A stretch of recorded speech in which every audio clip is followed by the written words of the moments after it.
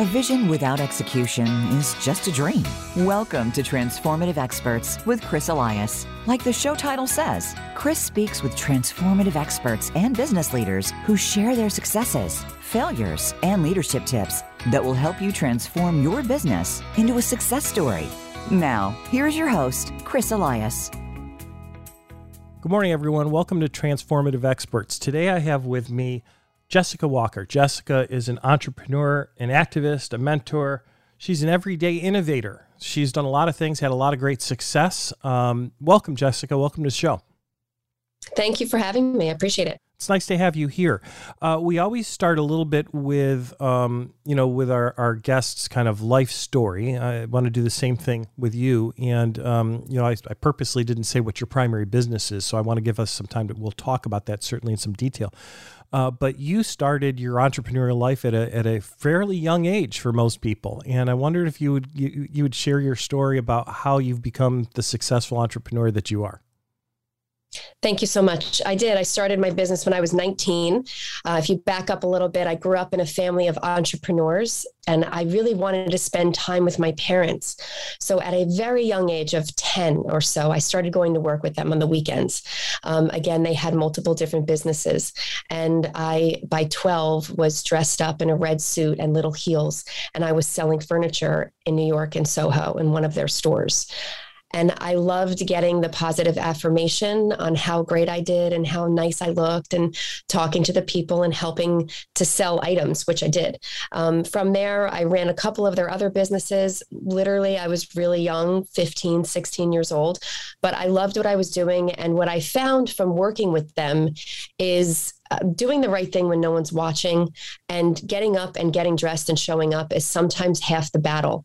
So every day life gets in the way. And I really wanted to learn something else that really came up was emotional intelligence. And of course, I didn't know what that was. I had no idea. I'd never even heard the term, but there's a language of how you can feel the energy that's around you and what people need and want. And I learned that from being in the environment of caring for people, which now is also known as sales, but I really look at it as caring. And the bigger problem that we can solve together when helping someone, the bigger reward that we'll have. So when I started my business at 19, I already had a daughter, and I needed to make money. I had intended on going to the Fashion Institute in New York, and that didn't happen, which was totally okay. I had to do something that I was going to be able to generate income. So I decided to enroll in a technical school. With that said, prior to even graduating, my father came home and said, "We're going to open up a salon. I found a location for you." And I was like, "I don't even know how to cut hair." And he's like, "You'll figure that part out." He had already watched me. So he saw something inside of me that I didn't see, which was also a life lesson of sink or swim, and then get up, get dressed, and show up. Because now not only are you worrying about yourself, you're worrying about your child, but now you're worrying about the employees that I've hired and the rent that I have to pay. So I took out a loan from them. I paid it back every single month. I made my rent. I paid my bills. I never had to borrow a dollar from where I was. I attribute that to location. So when you're thinking about opening up a business, location is number one, along with having really good mentors and advisors in your network. That's really key. Having the proper attorney. I've been through a bunch of different situations where I learned the hard way, needing to have one on speed dial, if you will. So from there, starting it at 19, fast forward now, it's 25 years later, I have 4 locations. I love what I do. Again, I love helping people grow and mentoring them, whether it be clients and staff, or just somebody that's within the community, because I'm very involved in the community as well. That's also another point of difference for my business and how I'm still standing here today. I do believe that whole giving back and putting out there something that you can give of yourself that others need was actually a learning lesson and a gift that I was able to receive all these years later, and still do reap the benefits from it. Excellent. So four locations, salon business. You're doing all kinds of things in your salon, though. So it's not just hair cutting. You've even gone beyond the simple aspects of it, and you do so much more.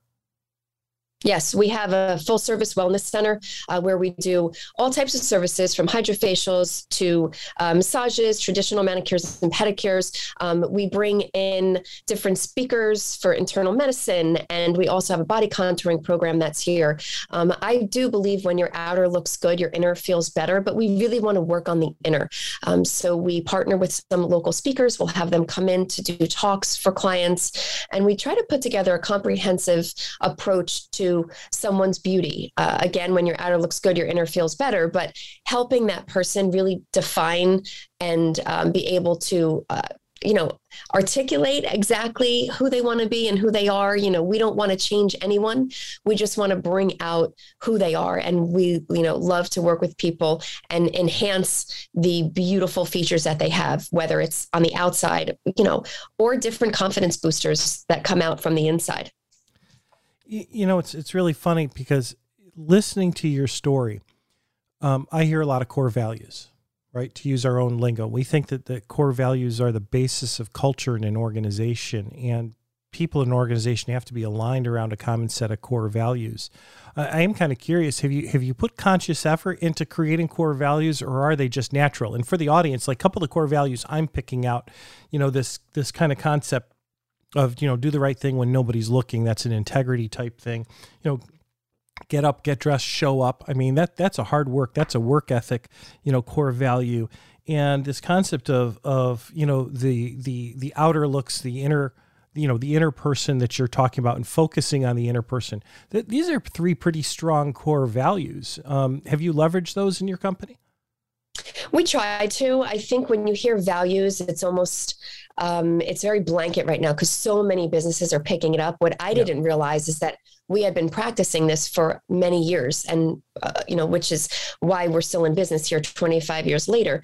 However, when people are a part of my organization, part of it is giving back to the community and living through these values, which as a group, we identified them. We laid out a bunch on a whiteboard, and together we came up with what we felt were our top, 10, and then narrowed them down. And we really tried to live into them. And, we're human. So sometimes things can happen. And when that happens, we try to do, a tool that we use as a feedback tool where we will ask permission to give feedback and ask when's a good time, and try to layer that with, of course, something good. But that tool really seems to help us when it might be out of alignment, if you will, to kind of get back on track and say, yeah, you know what, you're right. Because there's a lot of emotion that surrounds just the day-to-day of living and life, especially right now. Well, and what's really great about how you did this, core values, they've become a buzzword. Every company needs them. But I mean, in my work, I find that probably as much as half, if not more, of the companies that I go into that claim they have core values don't. They're just nice words they put up on the wall. They don't live by them, right? And part of the problem is when they kind of create, if you will, their core values, that's what they do. They sit around in a room a little differently from yours, and they just come up with things that sound good, like they should. This should be a value. You got to have integrity. You got to have this. You got to have that. Whereas in truth, the companies that do this right actually discover. It's a discovery process. The core values are already in play. It's really just a matter of rooting them out and putting them in words that make sense. And that's the process. You did it naturally, which is really kind of amazing because I don't see that a whole lot where people figure it out the way that you did. But sticking by that is going to help you create a culture that you want. I have to assume if you have somebody that comes in to work for your organization and they don't believe in giving back to the community, they're not going to last.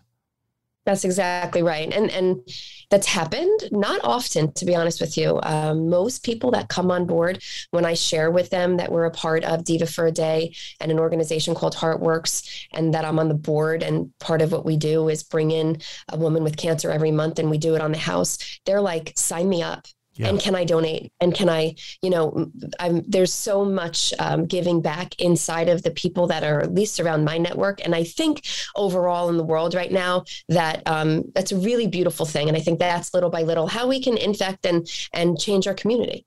Yeah, it's really popular. And I'm glad it's become kind of a point of attraction for people. So, do you actually purposely try to root any of this out and try to understand, in your interview process for people, are you actively trying to discover whether or not they have these values, or is it more of a feel right now?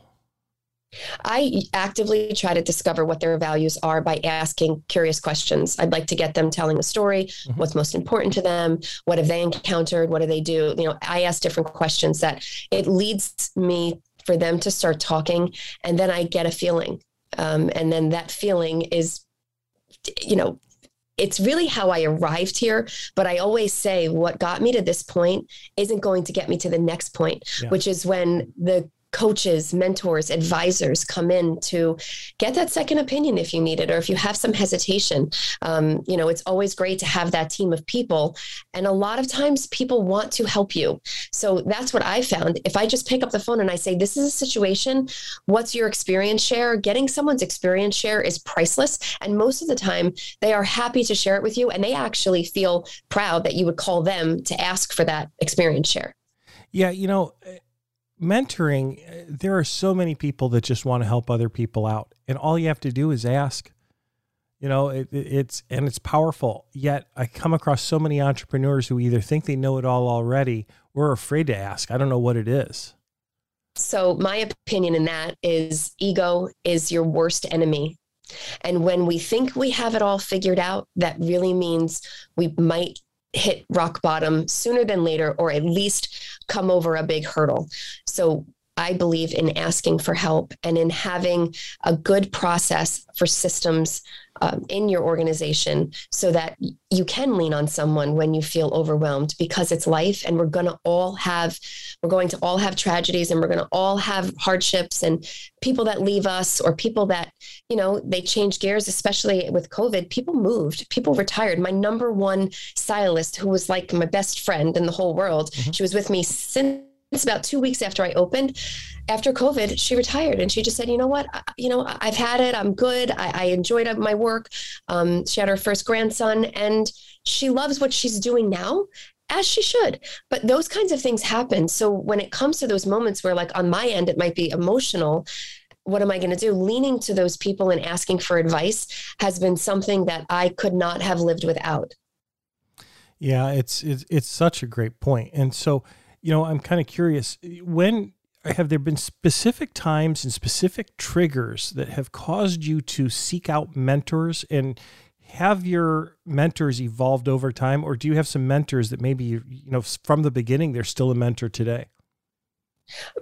First of all, my parents are both mentors, and they've been since the beginning of my business. Yes. But throughout the growth, sometimes when you're growing, there can be fear that comes around. Wow, there's so much going on. Can I handle this? Do I even know what I'm doing? What's my name?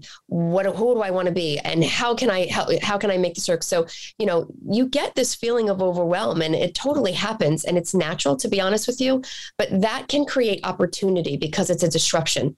So I would absolutely reach out to people who I've paid as coaches and have been there for me, people who I have had as really good friends that are smart business people that I trust, that I'm still very close with and lean on. So I would say that it's a combination of both, but mostly as I've become more self-aware of the opportunity that I have around me and the gift that I've been giving to serve and be a servant leader, that's where it's like, whoa, this is a way bigger opportunity and responsibility than I might have ever thought at 19. It's almost like when you're a toddler and the world is so great and you want to be an astronaut and you can do anything. You can fly a plane if somebody taught you.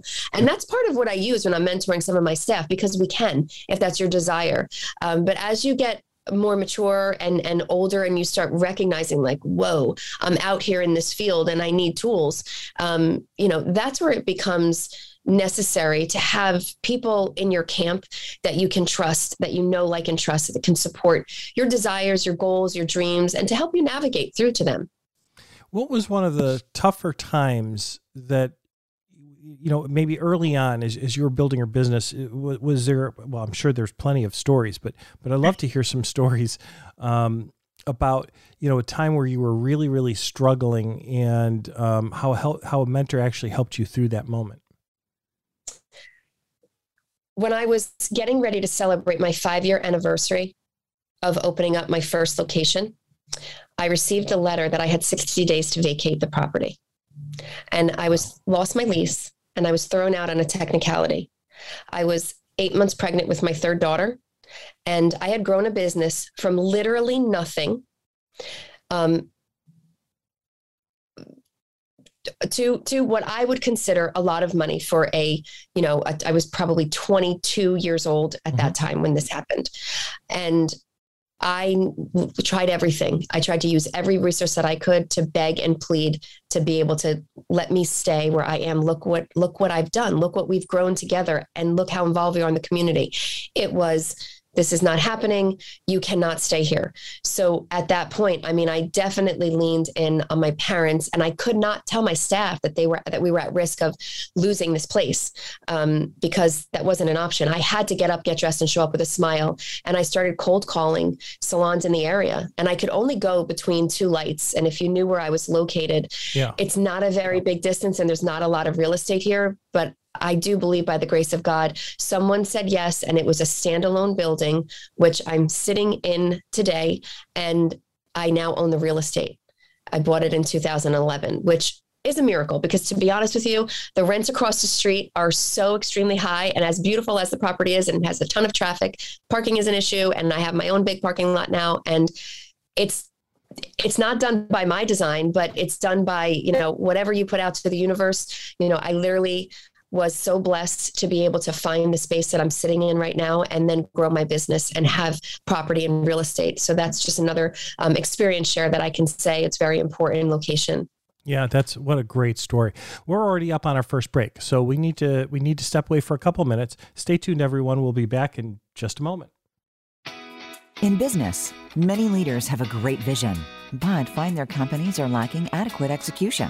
Transformative Experts with host Chris Elias takes you behind the scenes with real-life business leaders and transformative experts who can pinpoint why.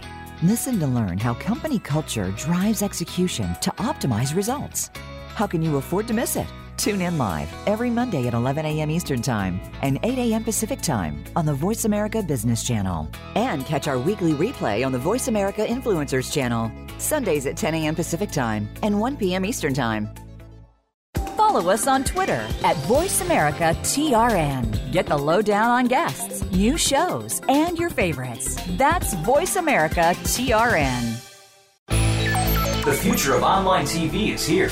View exclusive content from your favorite talk radio hosts and new programs that you can't see anywhere else. Visit voiceamerica.tv today. If you think you've seen online TV before, let us surprise you. VoiceAmerica.tv is online now. The leader in live internet talk radio has done it again. Multiple channels, a state-of-the-art viewing experience, live and on-demand programs streaming 24 hours a day. It's exactly what you want, when you want it. VoiceAmerica.tv. From health and wellness to business, sports, and everything in between. Discover our new world. Visit VoiceAmerica.tv now and experience the future of online television. VoiceAmerica.tv.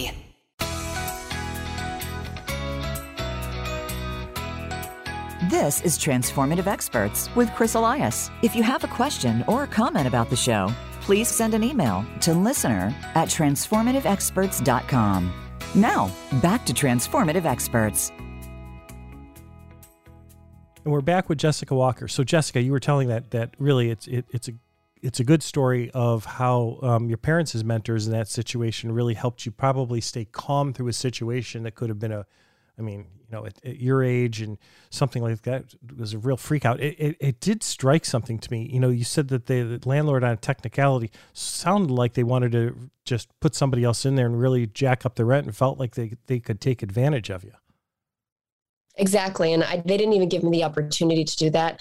I believe from what I heard, there was a bigger box store that was looking to come in, and that's where they were trying to go. And it actually didn't work out. And the place sat empty for at least 7 or 8 years before someone else took it over. So it was always really hard. I felt I had a lot of emotion surrounding it, which I'm sure is understandable. But again, I was also pregnant with my third daughter, and it made it really difficult. So when I went over to, look at the next property in the next building, going into purchase that, it was an existing business that had employees that intended on staying. Yeah. That was very difficult to walk into as well, because I was a few things. I was young. I had this business across the street, and I already had a brand that was being established. And when I look at a brand, it's your reputation. So it's what people are saying about you behind your back. Mm-hmm. So I had this brand established, and I just felt like it was a very challenging time to blend together the staff that I had and the new staff at this company. And it actually worked out to where a few people who were on that team are actually still with me today, which is pretty incredible. And I think that goes back to those values, those lessons that I learned from a child of really caring for people, because I look at people as human beings. I know that that's what they are, but instead of human doings, I don't look at them like, how much can they perform and output. I really try to see the personal side and the personality of the human that's with me so that I can help meet their needs and their goals. And again, when that happens, they feel supported, seen, and heard. And I think that that's been a really big blessing for, anybody who works with me and for myself to be able to connect and, have that trust. It goes back to communication, but it all starts with trust. So, yeah, human beings versus human doings. If I could just tell you how many companies where people are seen as that second group, and it really is, we were just talking recently about trying to get an engaged workforce, right? And how do you get to a point of engaged people and people who are aligned to the right culture? Well, you know what? If you don't treat them as human beings, if you don't start at that base level, it's just not going to happen. That's right. And I think so much of it is also recognition and seeing them for the things that they do well and catching people doing something right. I read a book a long time ago, Well Done, and it really supported my vision, because I didn't know what I didn't know. And there were so many times where I would come in and be like, that you didn't do that, and we need to do it this way, and this did it, so I don't want to make it all like it's, butterflies and peaches. I have moments where it's like, this is our standard and we have to live into this. Yes. But, back in the day, I would catch people doing something wrong, and that didn't lend for a beautiful experience. It lent for fear. Mm-hmm. And I don't want to lead as a leader of fear. I want to lead as a person of integrity and making sure that they feel seen. So I think recognition, whether you're in the corporate world or you're in, any type of business for that matter, even in your family, I think, people want to be seen and they want to be recognized for the good that they do. And that is infectious. And the more that you compliment, the more that grows. I do also believe that what you give attention to grows, whether it's negative or positive. And if you look for it, you'll find it. So keep looking for the good in someone, because when you change the way you look at things, the things you look at change. And those are some just tools and a practice that I really try to live into every day. And it's helped me so much take the backpack off my back of rocks and weight to live a more peaceful life.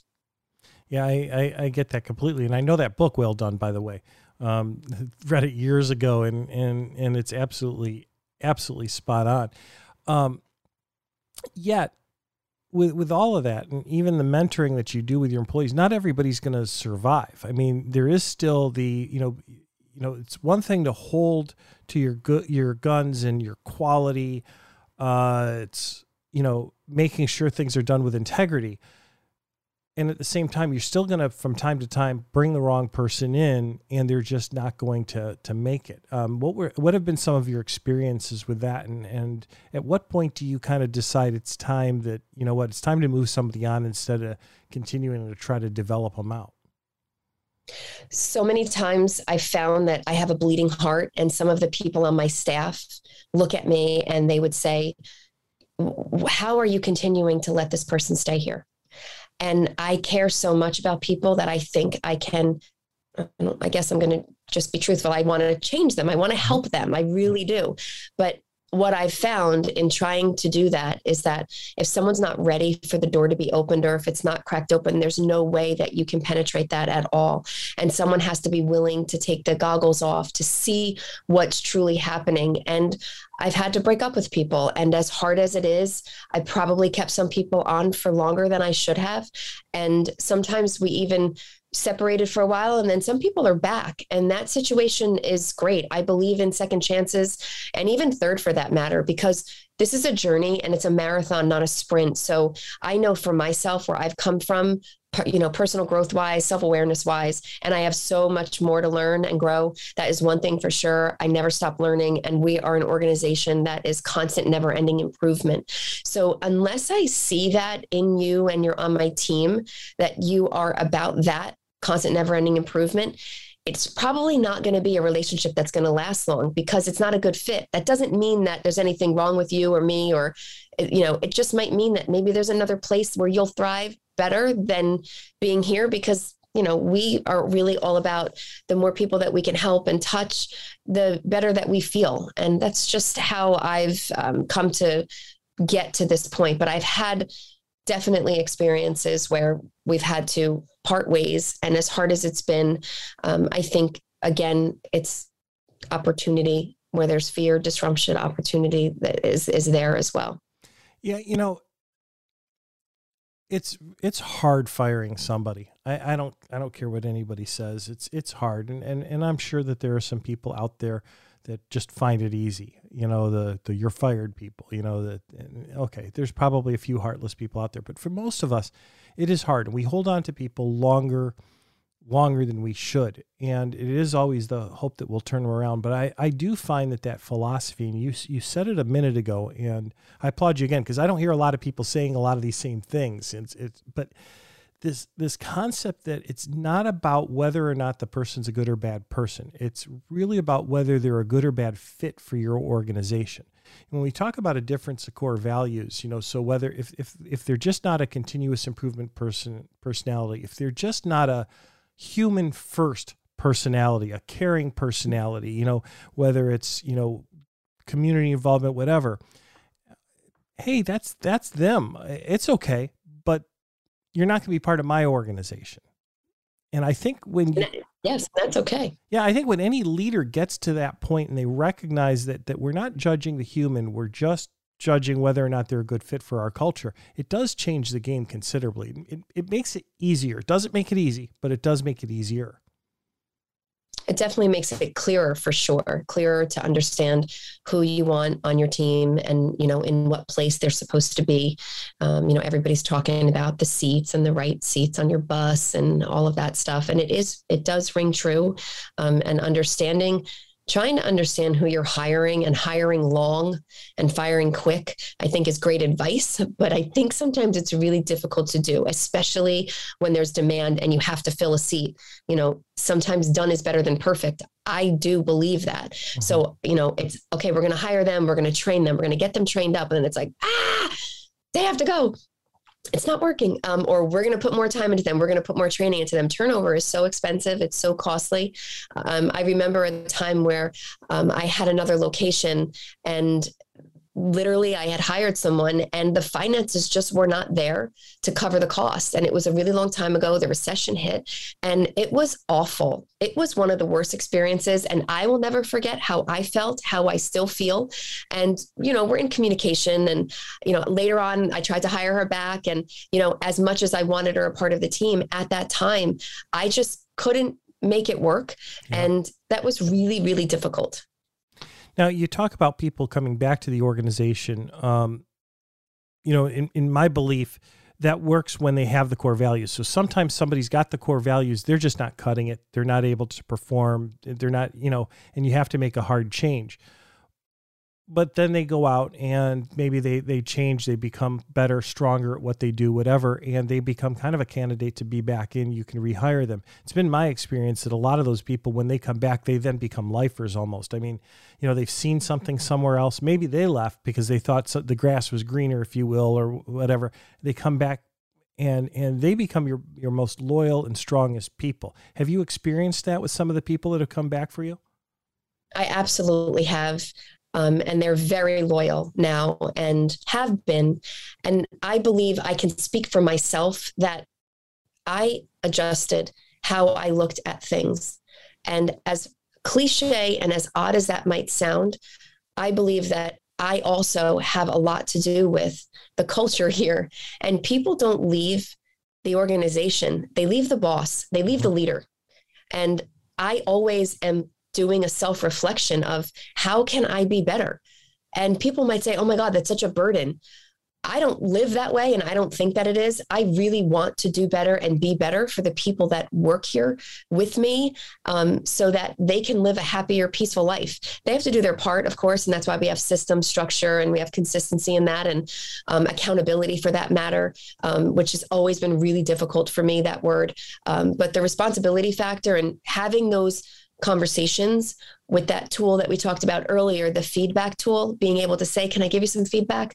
You know, you might be talking too much about this particular issue in your life, and this is just not the right venue for that. So, you know, would you mind saving that for another time after hours, or, you know, and that communication establishes even more trust and connection. Yeah, and so you've mentioned the feedback tool a couple of times, and this could be something could be really good for our listeners because there's all kinds of ways to approach it, but obviously this is working well for you. What's the structure of the tool? How does it actually work? So if there's a situation where you have to bring somebody, you know, call them up to the table or however you want to approach it, something that's not being done according to your system or philosophy, if you will, you would, you know, take a time and just say, you know, are you welcome to some feedback? Are you open to feedback? And if they say yes or no, you would then ask, is there a good time? Because you don't want to just shoot them with it right then. If they say now is a good time, then that's okay. But if not, they might say, can we catch each other at lunch? Most of the time people are like, tell me now, I want to know, what did I do?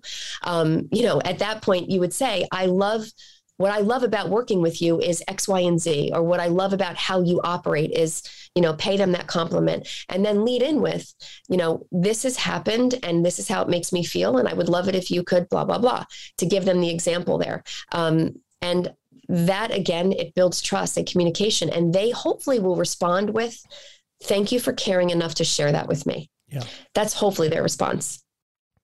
Yeah, it takes practice. Maybe not always, but most of the time it's hard getting feedback sometimes. But having said that, it's a great approach because what you're doing is you start out, you have identified that feedback is necessary. And by stepping in and asking their permission in a way to give them the feedback, you know, are you open to feedback? That commentary, what it does is say, it says in a maybe a non-aggressive form, look, I've recognized something that we need to talk about. Right. And it gets them into the conversation, and asking about the timing is offering some respect. I think these are all great things. The one piece I want to really highlight for our listeners, the piece that Jessica just said about, you know, how do you feel about the situation? That's important. We all have feelings regarding any type of feedback we give. Maybe we're saddened by a situation. Let them know. Maybe we're angry. Maybe we're confused. There's all different kinds of emotions, but what that does, it creates a human connection in the moment of feedback. And I think it makes it very, very powerful at that moment. Would you agree, Jessica? I 100% agree with exactly what you're saying and how you're explaining it.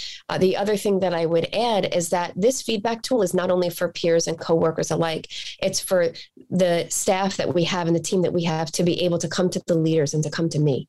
You know, I'm busy, I'm in and out of different locations, as well as some of the managers and leaders that I have on the team.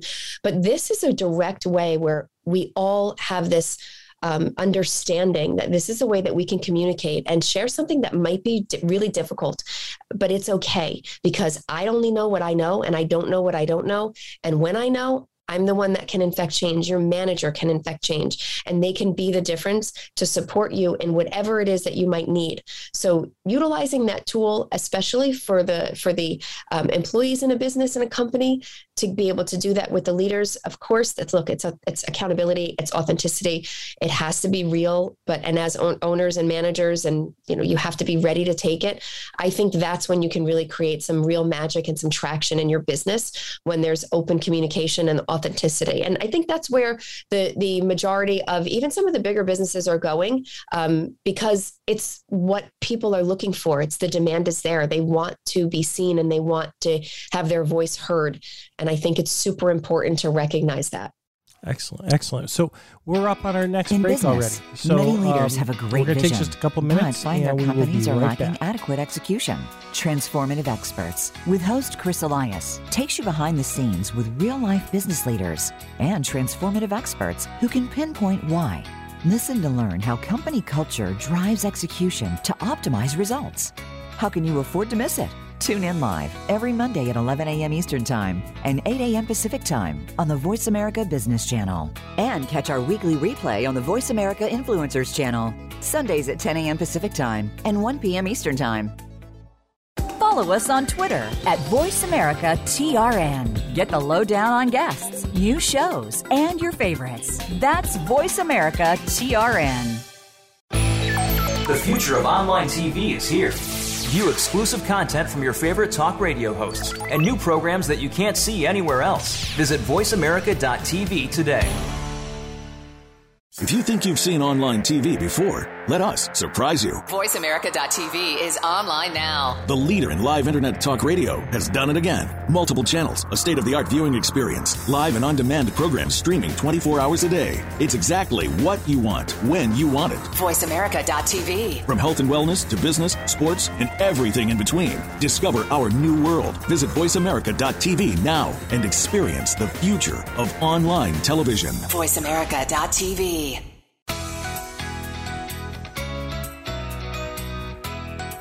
This is Transformative Experts with Chris Elias. If you have a question or a comment about the show, please send an email to listener@transformativeexperts.com.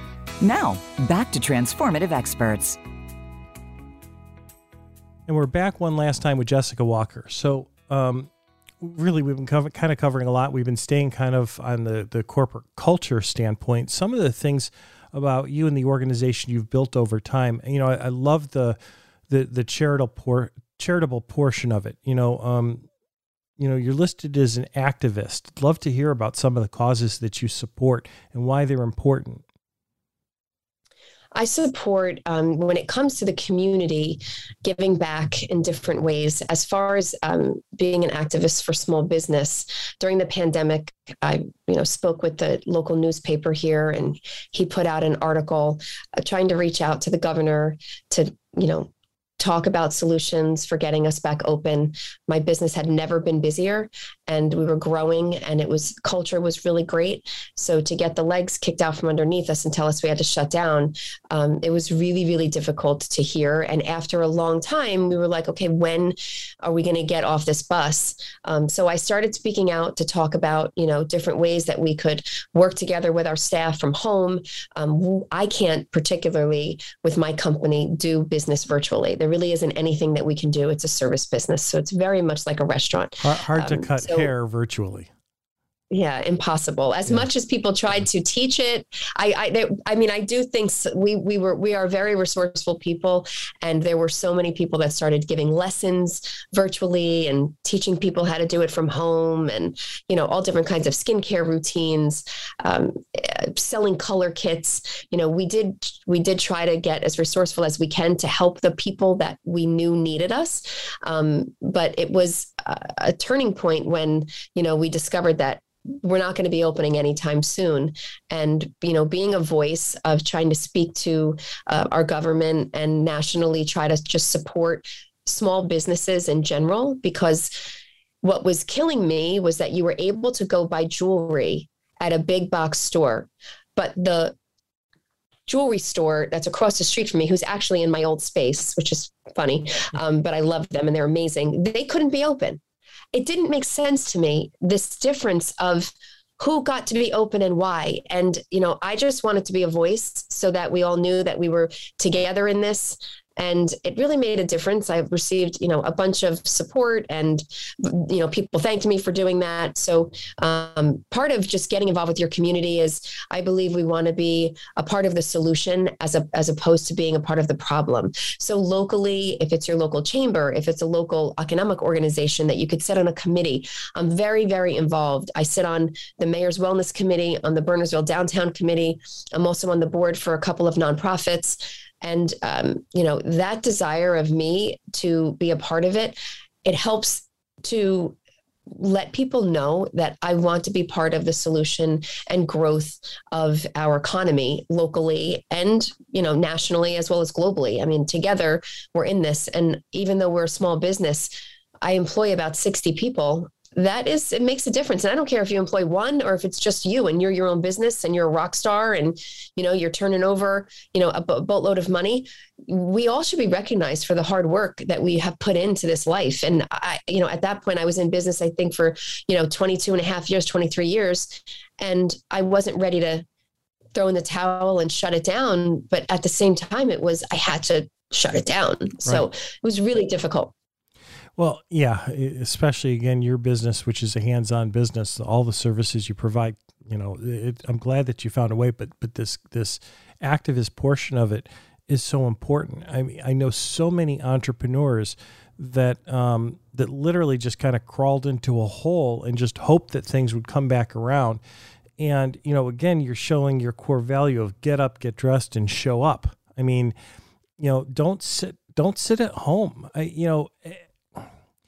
Successful versus not successful entrepreneurs. I mean, look, every entrepreneur is going to have his or her failures and, things that'll go well and things that won't. We learn from those. But there is just this piece of hard work that is tied to every highly successful person's success. I don't know how else to say that, right?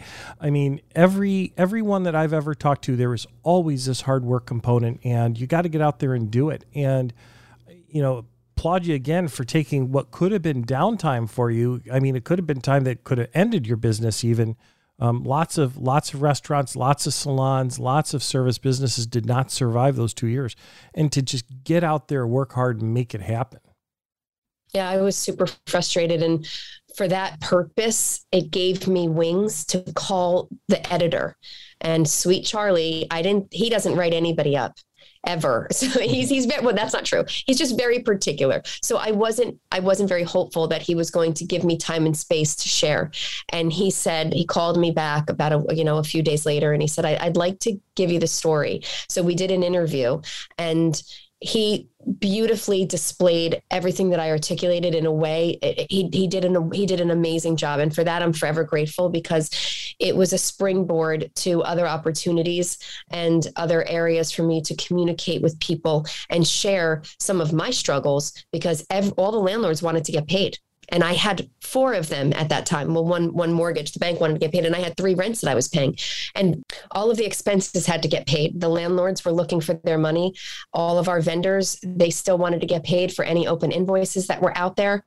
And it was a really difficult time for, myself as the owner to try to navigate through what is going to happen, because it wasn't like we had a date when we knew we could get back again. This was a bus to nowhere, and we had no idea how long it was going to be before we would be allowed to open. So the struggle that I was continuing to have was being able to go shopping and go to this home improvement store and see 50 million people in a store online all over the place.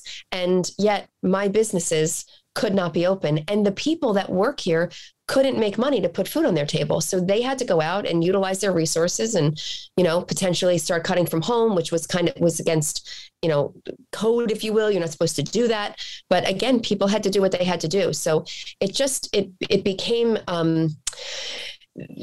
way too controlled for my liking, and uneven in responsibility and in what was allowed and what was not allowed. Yeah, it affected so many entrepreneurs that way, because as entrepreneurs, we see things in a whole different light. But there's also a fairness factor, right? It makes you really wonder how some of the decisions were made during that period of time, because, like you said, well, the big box stores are just as potentially a contaminate area as a small entrepreneurial location, probably more so, because you've got more traffic, more people going through. And yet there was not this even hand that went across things. Yeah. And it was frustrating. And then some of the businesses that were ruled essential, there were so many inconsistencies to it that when the dog groomers were able to open, they were able to open like a month or 6 weeks before us. I thought to myself, oh, we have to be next. I mean, yes, I know that it's really important I have a dog. I love my dog. The hygiene, you have to, take care of your dog. But what about the hygiene of a human? I mean, like, you can't have neck hair that connects to your back and all the way down. Like, we have to keep ourselves clean and neat and tidy. It makes you feel better. One thing that was a blessing that came out of it, though, was that everyone on Zoom was looking at themselves in a way that they'd never before, especially the guys for that matter, because guys look in the mirror when they're in the shower, they get out, they towel dry their hair, and they may put some stuff in it if I'm lucky, and then they leave. And they don't look in the mirror again unless they go to the bathroom, and that's like a quick wash your hands and get out. They don't really care. When they started looking at themselves, they're like, oh, maybe I need some eye cream, or maybe I need to do something with my hair a little bit differently. And the women, they really valued us because when you start to see gray, it doesn't make you feel good. So you want to get in front of the fire. And I think when we were allowed to open, the value that we felt and found with the connection of our guests and the new people that came to us was incredible, really incredible. So, one of the other philosophies that you push is everyday innovation, right? This is another thing that you think about and how to kind of get better and what to change, et cetera. And again, your organization has changed through the years. You started with hair cutting, and now, again, I don't know how many services you have, more than I can count, that are available all as part of it. Even in these tough times, how did you maintain kind of innovation, and what kind of innovation are you looking at for the future for your organization? The way that I look at things in life and every day are the situations and the circumstances that are around me. And I'm always very curious. I stay curious and I like to ask myself questions. I'll write the questions down because any problem can be solved if you ask yourself the right question. So I heard that a long time ago, and it stuck with me because we come up against problems all the time. And those problems are innovation, essentially, because you're figuring out a different way to get it done. So I'm looking right now. I have a skincare line that I'm doing that I think is beautiful because we all want to protect our face and skin. I would love to grow the organization by way of hiring more employees, because that's at the core of what we do. Without staff, there's no business. In turn, continuing on my journey of development, not only with skincare products, but with some other products, and partnering with the right people to solve more problems for our community here locally. That's really what's at the core of who I am and what I do. And now I've branched out into advising and coaching other small businesses to do what they do when it comes to sales, operations, marketing, finance, HR, education, training. Mm-hmm. All of these items are essential. It is business for that matter. And if I can give of myself and share some of the experiences that I have and help someone else do what they love to do or discover what they love, because I feel like so many people, even from, meeting with the people that are our clients, they do what they do, but they don't love what they do. It's like our parents told us, you're going to grow up and you're going to become X. Yeah. And that X they're not happy. They're really not happy. And they're, it's going through the discovery process of what lights them up. We all have a unique gift. And when you're living into what your unique gift is, it doesn't feel like work. And you also are infecting everyone around you with smiles, which are free. And it feels much better than a Mizrab opening up the door to Starbucks. And it's like, whoa, what's up with that person? You can feel the vibe. Yeah. So. Well, and again, here's this theme of mentoring again. So, you have utilized and continue to utilize mentors in your life, but in coaching other businesses, you are becoming a mentor. Plus, you mentor people within your organization. I'm kind of curious, while we have just a couple minutes left, I'd love to hear a mentoring story from the other side. So earlier I asked you about, a story that affected you. I'm kind of curious, if you could share a really great win, somebody who needed some help. It could be another business. It could be, one of your employees, and how you're mentoring them, help them get to wherever they needed to go in this situation. So I think this goes back to, again, when we were talking in the beginning about not realizing how I was doing business with growing into the values, and it was just happening. There's been so many people that have worked underneath me and worked alongside of me that it's hard to talk about, to be honest with you, because I feel like it starts making me feel like I'm talking and being boastful. But I have had a lot of staff that had started from just getting out of technical school and as a cosmetologist, and not even having their license, but starting to work here as a receptionist or customer service, and then going to school to become a licensed cosmetologist, and watching them grow and training and teaching them and mentoring them in what's the right communication style. Because a lot of people can give a great facial or a great massage or a great haircut for that matter, but a lot of people can't communicate that well. And that's the difference maker. So being able to have the conversations, I mean, I have one particular person in mind, in my mind right now, and she literally wrote up who her mentor was and picked me. And I mean, it's emotional. It brings me to tears because it's beautiful to see, to give these people, for them to give me the opportunity to be able to lead them is the biggest gift that I didn't even know what it was until I wake up one day and I'm like, wow, what a gift I have to be able to take care of these people and love them and support them and respect them and mentor them and train them. And now she's super busy behind the chair, and it's a beautiful thing to watch. And I tell her all the time how proud I am of her. And I know that she feels it, and that is so beautiful, and it's such a gift. And I have quite a lot of stories like that. So it's an amazing thing. Yeah, it's a great example of how a mentor can change somebody's life, because, you know, who knows, she might have found success in another way or, you know, any number of things. But, you know, there are a lot of people out there that all they need is just a person to kind of give them a nudge or a helping hand or give them that one little bit of knowledge, whatever it is. And the power of being a mentor is as important as looking for mentors in our lives. Wouldn't you agree? I do. You know, going back to her story, she actually came over to this country and didn't speak any English really when she met with me on her interview.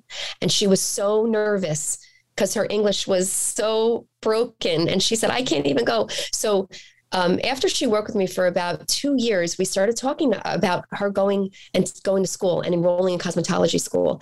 And in order to go to cosmetology school in this state, and you have to have your green card. Yeah. And she didn't. And she thought she was in. She had accepted everything. She paid part of the money. And then again, on a technicality, she couldn't go. So she had to wait. When she came home, she was so upset. She was in tears.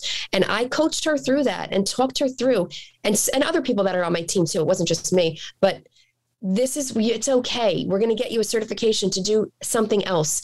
Get certified in this and this, and you could do that, and wait for the card to come. When all that came and everything was on the up and up and she could go into school, we had a party. I mean, and the fact that she came through that, she needed that mentorship. So I so encourage, you know, being there for someone, because you never know. She could have went home and crawled in a ball and been so depressed that she didn't get the opportunity when she had it. But a little bit later, a couple years later, this other huge opportunity came available, and now she's super busy. So excellent. She has an incredible story too. Excellent. What a great story to share. And, you know, we're out of time. I mean, we're at the end of our show now. I wish we could keep going. Jessica, it's been a pleasure having you on the show today. Thank you so much. I appreciate you letting me share my story and share with everybody who's listening. Yeah, I'm sure that everybody got a lot out of it. I mean, there's just such good content, great philosophies on business, and great examples of how to be successful as an entrepreneur. You know, these principles hold true for any organization. It's not about what you do, but it is about how you do it. So, again, thank you. And to everybody else out there, we've got some more great shows coming up in the upcoming weeks. Stay tuned for more, and thank you for listening.